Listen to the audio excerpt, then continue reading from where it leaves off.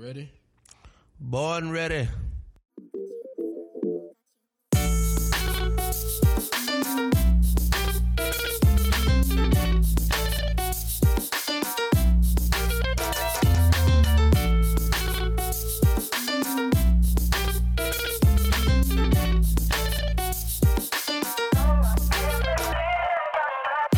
'Party people, you are tuning in to another episode of Where the Party At. I'm your host, Saba Long. Thank you so much for tuning in. So we are going to start today's show off with the election results. Last Tuesday was the primary election in Georgia. Seriously, every major news outlet in the entire country was down here tuning in to cover the election. There was maybe one big surprise, and I talked about this in last week's show. Could Brad Raffensperger, the Secretary of State, avoid a runoff? And in fact, he did. He avoided a runoff in the Republican primary for Secretary of State. This was a major, major deal. In March of last year, in 2021, Trump endorsed Jody Hice, who is a Georgia congressman, to run against Raffensperger. Now, Hice repeatedly defended the Capitol rioters. And at the time of Trump's endorsement, this is what Raffensperger said, and I quote, "Few have done more to cynically undermine faith in our election than Jody Hice. We saw in January, and that was January of 2021, what Georgia voters will do to candidates who use that rhetoric." I guess it's safe to say that Raffensperger indeed got the last word. Now, switching gears to the Senate, and somewhat of a surprise, Herschel Walker held his own against some really compelling GOP candidates to win the Republican Senate primary. He, of course, is going to be facing Raphael Warnock, and I think that's going to be a tough election. Well, at least as long as Herschel's handlers continue to carefully script his campaign. Now, they pretty much kept him only in front of conservative media outlets or podcasts or very friendly organizations and very friendly interviewers. So far, he's run a very positive campaign. He's traveled across the state. He talks a lot about his Christian faith. And that all sounds remarkably similar to how Warnock won his campaign in the election for the Senate seat. Herschel has also positioned himself as the underdog, the kid that got picked on, the man that has had mental health challenges. He actively talks about those things as a way to lessen the blow from the Democratic opposition. Now, Warnock has challenged Herschel to 3 debates. I don't think Herschel has responded yet. Now, you might remember during the primary, Herschel refused to debate his Republican primary opponents. At the end of the day, this is really going to be a turnout game. So speaking of in the primary, Herschel was weakest in Metro Atlanta, which is going to be an interesting thing to pay attention to for the general election in November. And then one last thing about Herschel Walker. He was on Fox News and they asked him where he stood on raising the age to get a firearm and on background checks. This interview went viral. Democrats went crazy about it.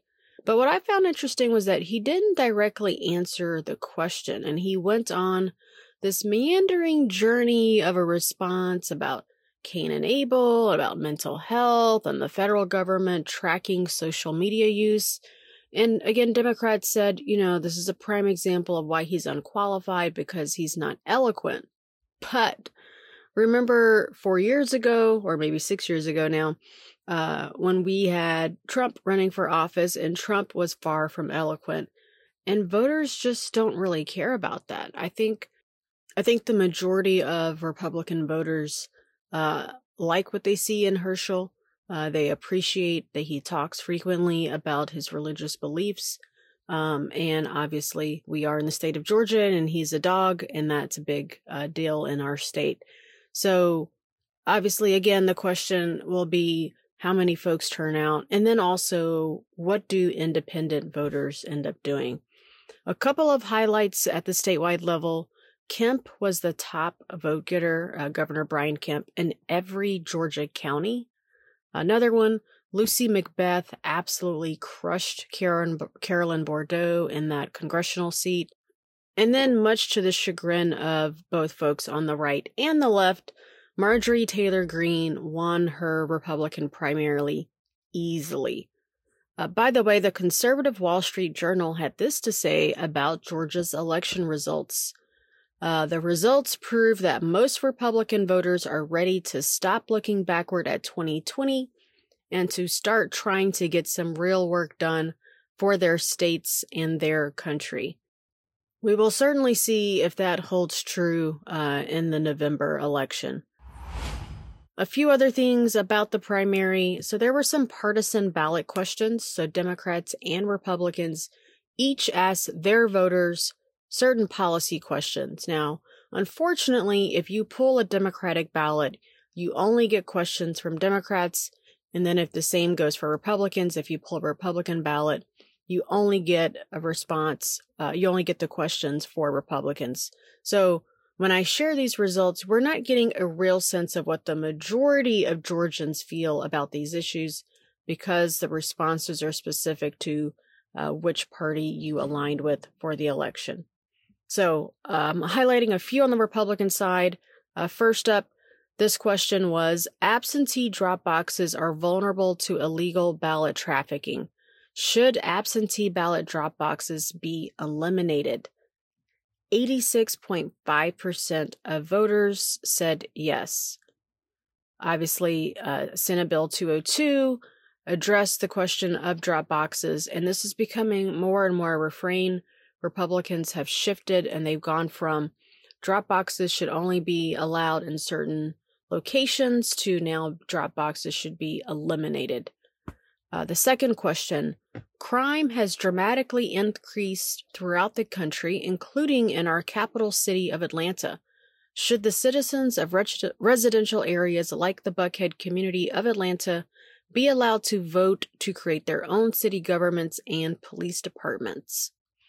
That response was 79.5%. Of course, you can imagine that the Buckhead cityhood people will be using this as a reason to get Buckhead cityhood on the ballot again, either for next year or for 2024 in the presidential year.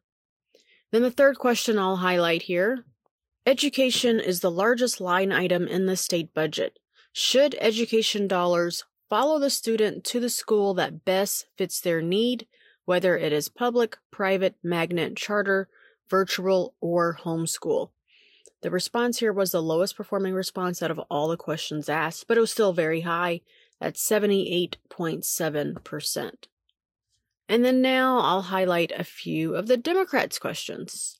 Number 1, should the United States remove obstacles to economic advancement by forgiving all student loan debt? That response was 85% yes, which I was a bit surprised to see it that high. I thought the distinction of all student loan debt would make it maybe a little bit closer to the 50s. Biden, as you recall, I've mentioned on the podcast before, he campaigned on forgiving $10,000 in student loan debt. So supposedly he's going to be announcing a plan to do just that for folks making $150,000 or less.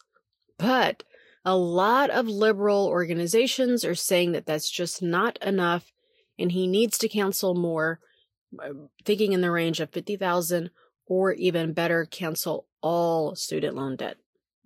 The next question, should Georgia voters have the right to gather signed petitions to directly place questions on the ballot, whether to change the law or poll the public? That number was at 87.5% in agreement. Doing something like that would really allow Georgia voters to take within their own hands and their own control questions that they want the public and particularly lawmakers to know their particular stance on. So that means that a question doesn't have to be driven by a particular political party or by a big, political entity. This instead can be driven by the public, by the voters. The next question here, should the state of Georgia expand access to health care for over 500,000 Georgians by utilizing federal funds to expand Medicaid. This was a whopping 96.7% in agreement. If you're paying attention to Democratic politics, this is a big issue Stacey Abrams is running on, and she has repeatedly dinged the governor on not expanding Medicaid, even though the federal government would be putting in a significant amount of funds to do so. The next question: should marijuana be legalized, taxed, and regulated in the same manner as alcohol for adults 21 years of age or older, with proceeds going towards education, infrastructure, and healthcare programs? That was 79.5% saying yes, marijuana should be legalized, taxed, and regulated just like alcohol. Now, I imagine if that had also been on the Republican ballot, it would have probably been closer to that same 79.5% number. I should also add, these types of ballot questions on both parties' ballots is another reason why it's important for younger folks to get out. Party leaders use the responses to these questions to determine what policies they're going to prioritize. And this is another reason why the 18 to 39 demo really should be coming out and voting in droves, because policies are being set forth by those who vote, and overwhelmingly the people who vote are folks 60 and up. All right, a few things at the local election level. Three very quick highlights. Number one, DeKalb County is having to do a hand count on its County Commission District 2 race because of some snafus with the machines. That race is going to be a runoff, but they're not quite sure who the runoff will be with. And then another one, this is huge. All three cityhood movements in Cobb County failed. So that was East Cobb, Lost Mountain, and Vinings. This was a major win for the Democratic-led county commission. And the third thing, the Augusta mayor's race is headed to a runoff. The current mayor is term limited. All right, and switching gears to something that I know you all are all dealing with. We just had Memorial Day weekend. I imagine some of you were driving to the beach, which I'm jealous.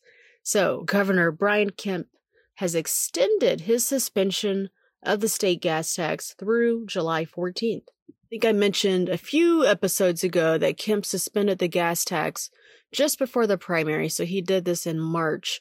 And so far, the state has lost about $300 million in lost revenue because of that gas tax suspension. Now, at the federal level, Senator Raphael Warnock has been trying to push through a temporary suspension of the federal gas tax, but Republicans have pushed against it. Why? Because it's an election year, and the last thing they want to do is give Democrats a victory on an issue like the high cost of gas.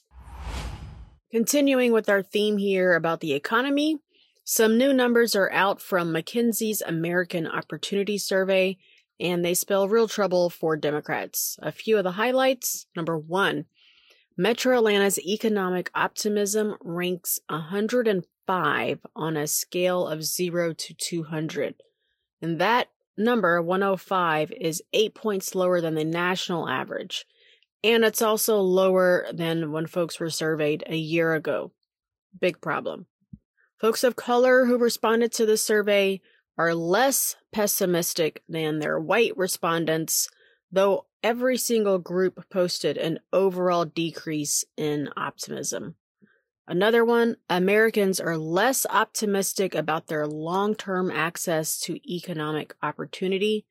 And then what's interesting here, when you drill down the numbers, they are even lower for people who live in rural communities and also lower for people who identify as trans or non-binary, which is not a big surprise when you think of things like what happened in Florida with the Don't Say Gay bill.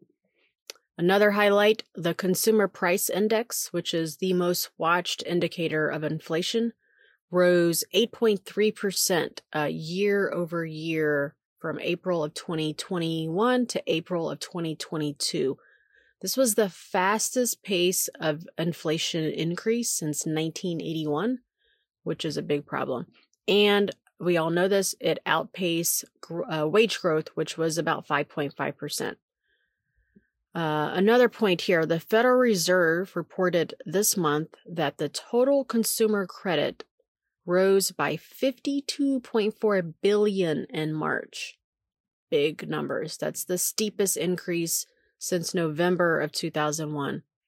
And then 1/3 of respondents to this survey reported that it decreased their spending on entertainment, dining, and they reduced spending on things like clothes and on debt payments, which some of that might be student loan debt. So we've got folks who are pessimistic about their economic future. The consumer debt is rising and the cost of goods is also increasing. And at the same time, nearly every sector is struggling to find workers. Businesses have posted, on average, 10 million jobs that are open and vacant. But employers have been able to fill only 60% of these positions. Now, Raphael Bostic, who is the chair of the Atlanta Federal Reserve, just wrote this in the Atlanta Fed's blog, and I quote here. During the pandemic, the pool of potential workers shrunk because of several forces. Double the number of normal retirements, fear of contracting COVID, issues finding childcare, caregiving requirements at home, and government fiscal relief programs. A further constraint on labor participation, increased substance abuse.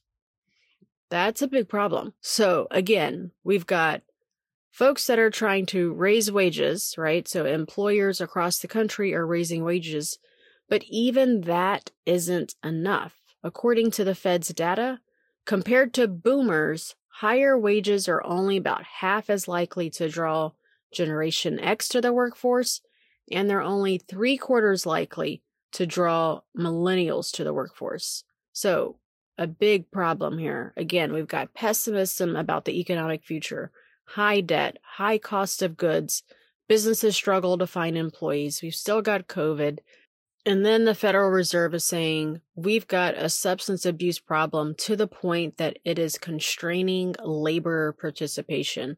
These are all big, big issues here. And then, don't forget, gas prices are also through the roof, and so businesses have figured out a workaround for all this stuff that's happening, at least as it relates to the labor crisis.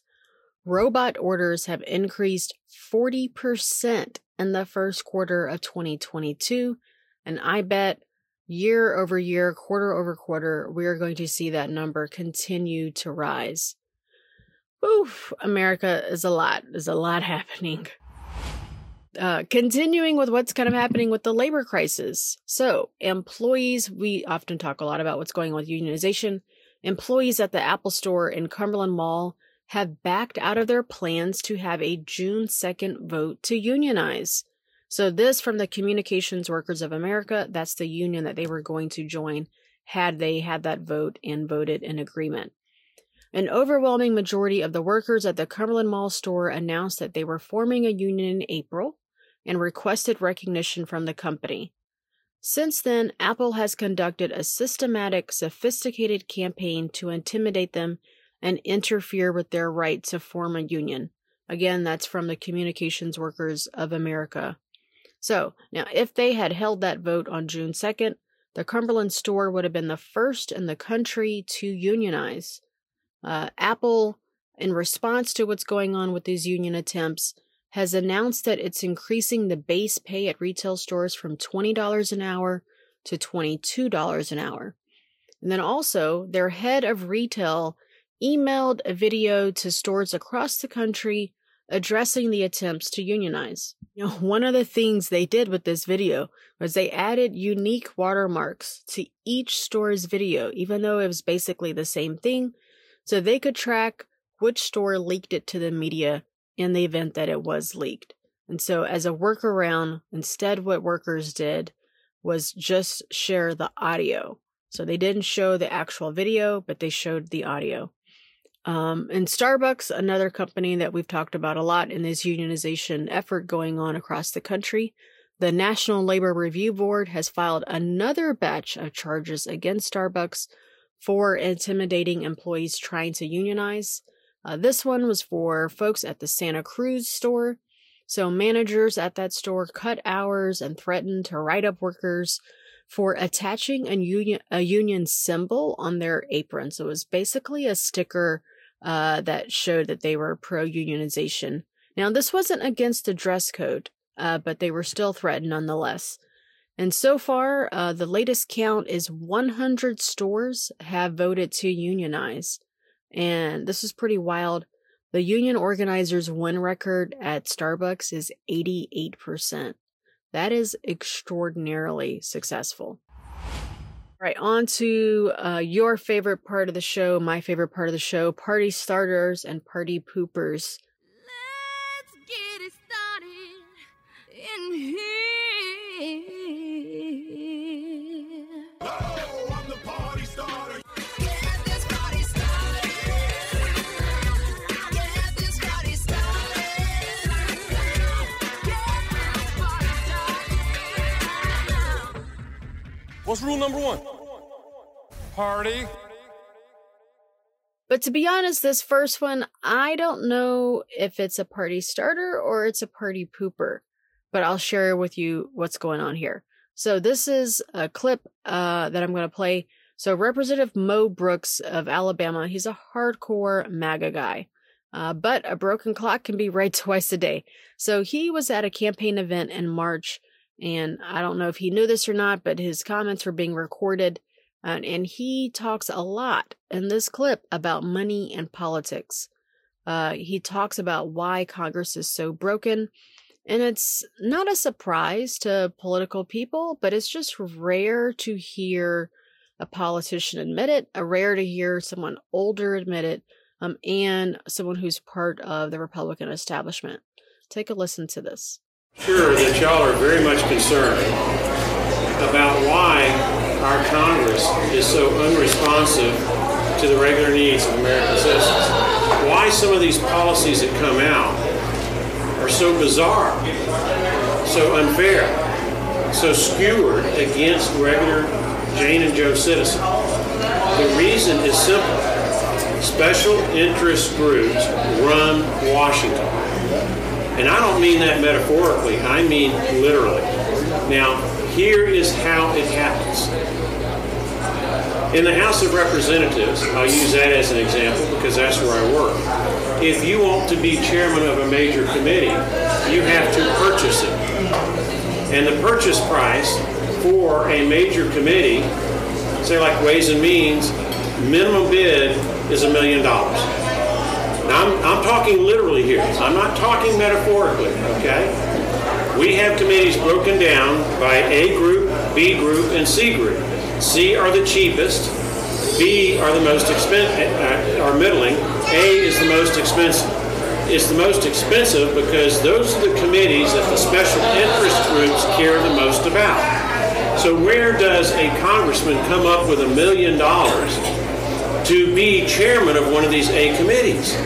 You can't get it from Joe and Jane Citizen because Joe and Jane Citizen back home, they're not going to be contributing that kind of money. They don't have it. They need that money for their own family. That is pretty doggone wild. All right. Turn out the lights. The party's over. The party is over. Close the gates. What? All right, party's over. Everyone go home. Are you sure you want to invite this party pooper to poop on your party? I'm the party pooper. Now, the party pooper, this is definitely a party pooper. This is about the Michigan Republican Party. But if you were a Michigan Democrat, you might consider this a party starter. So Michigan does things a little bit different for offices like governor. So when you run for governor, you have to get signatures from voters before being actually put on the ballot. And for the governor's race, that's 15,000 signatures. So for any statewide race, you have to get 15,000 signatures. So the Republican candidates for governor hired consultants to get those individual signatures from voters, but it turned into an absolute mess. In fact, they ended up doing what they have accused Democrats of doing in actual elections. The people whose names were on the signature list, election staff found names of dead voters, voters who no longer lived at the address listed. multiple names clearly written in the same handwriting. Doesn't that sound like election fraud? So, 5 candidates, including 2 major contenders, have now been blocked from appearing on the ballot. There's obviously some lawsuits that have been filed to get these candidates back on the ballot, but they are really running out of time. The top 2 candidates in particular have filed. By the way, one of these top contenders is a black man, and he's the former Detroit chief of police. So if he ends up on the ballot, it would be interesting to see a matchup between him and the incumbent governor, Democratic Governor Gretchen Whitmer. So the Republican chair of the Board of Canvassers, now these are the folks who determine if those candidates can indeed be placed on the ballot, said the petition circulators should go to jail. It's to be determined on what's going to happen with them, but if I were head of the state Republican Party, I would make sure those folks were blacklisted from every single campaign.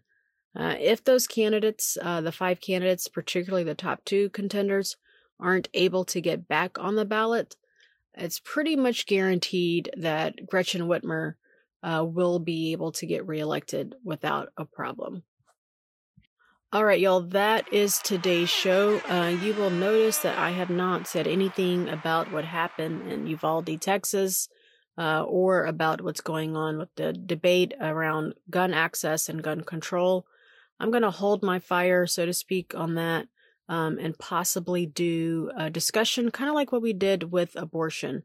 So to be determined on what we do around that. If you want me to do that, if you would have a question that you would want me to ask someone in the pro-con around gun access laws, leave a voice note, send a DM on Instagram or Twitter.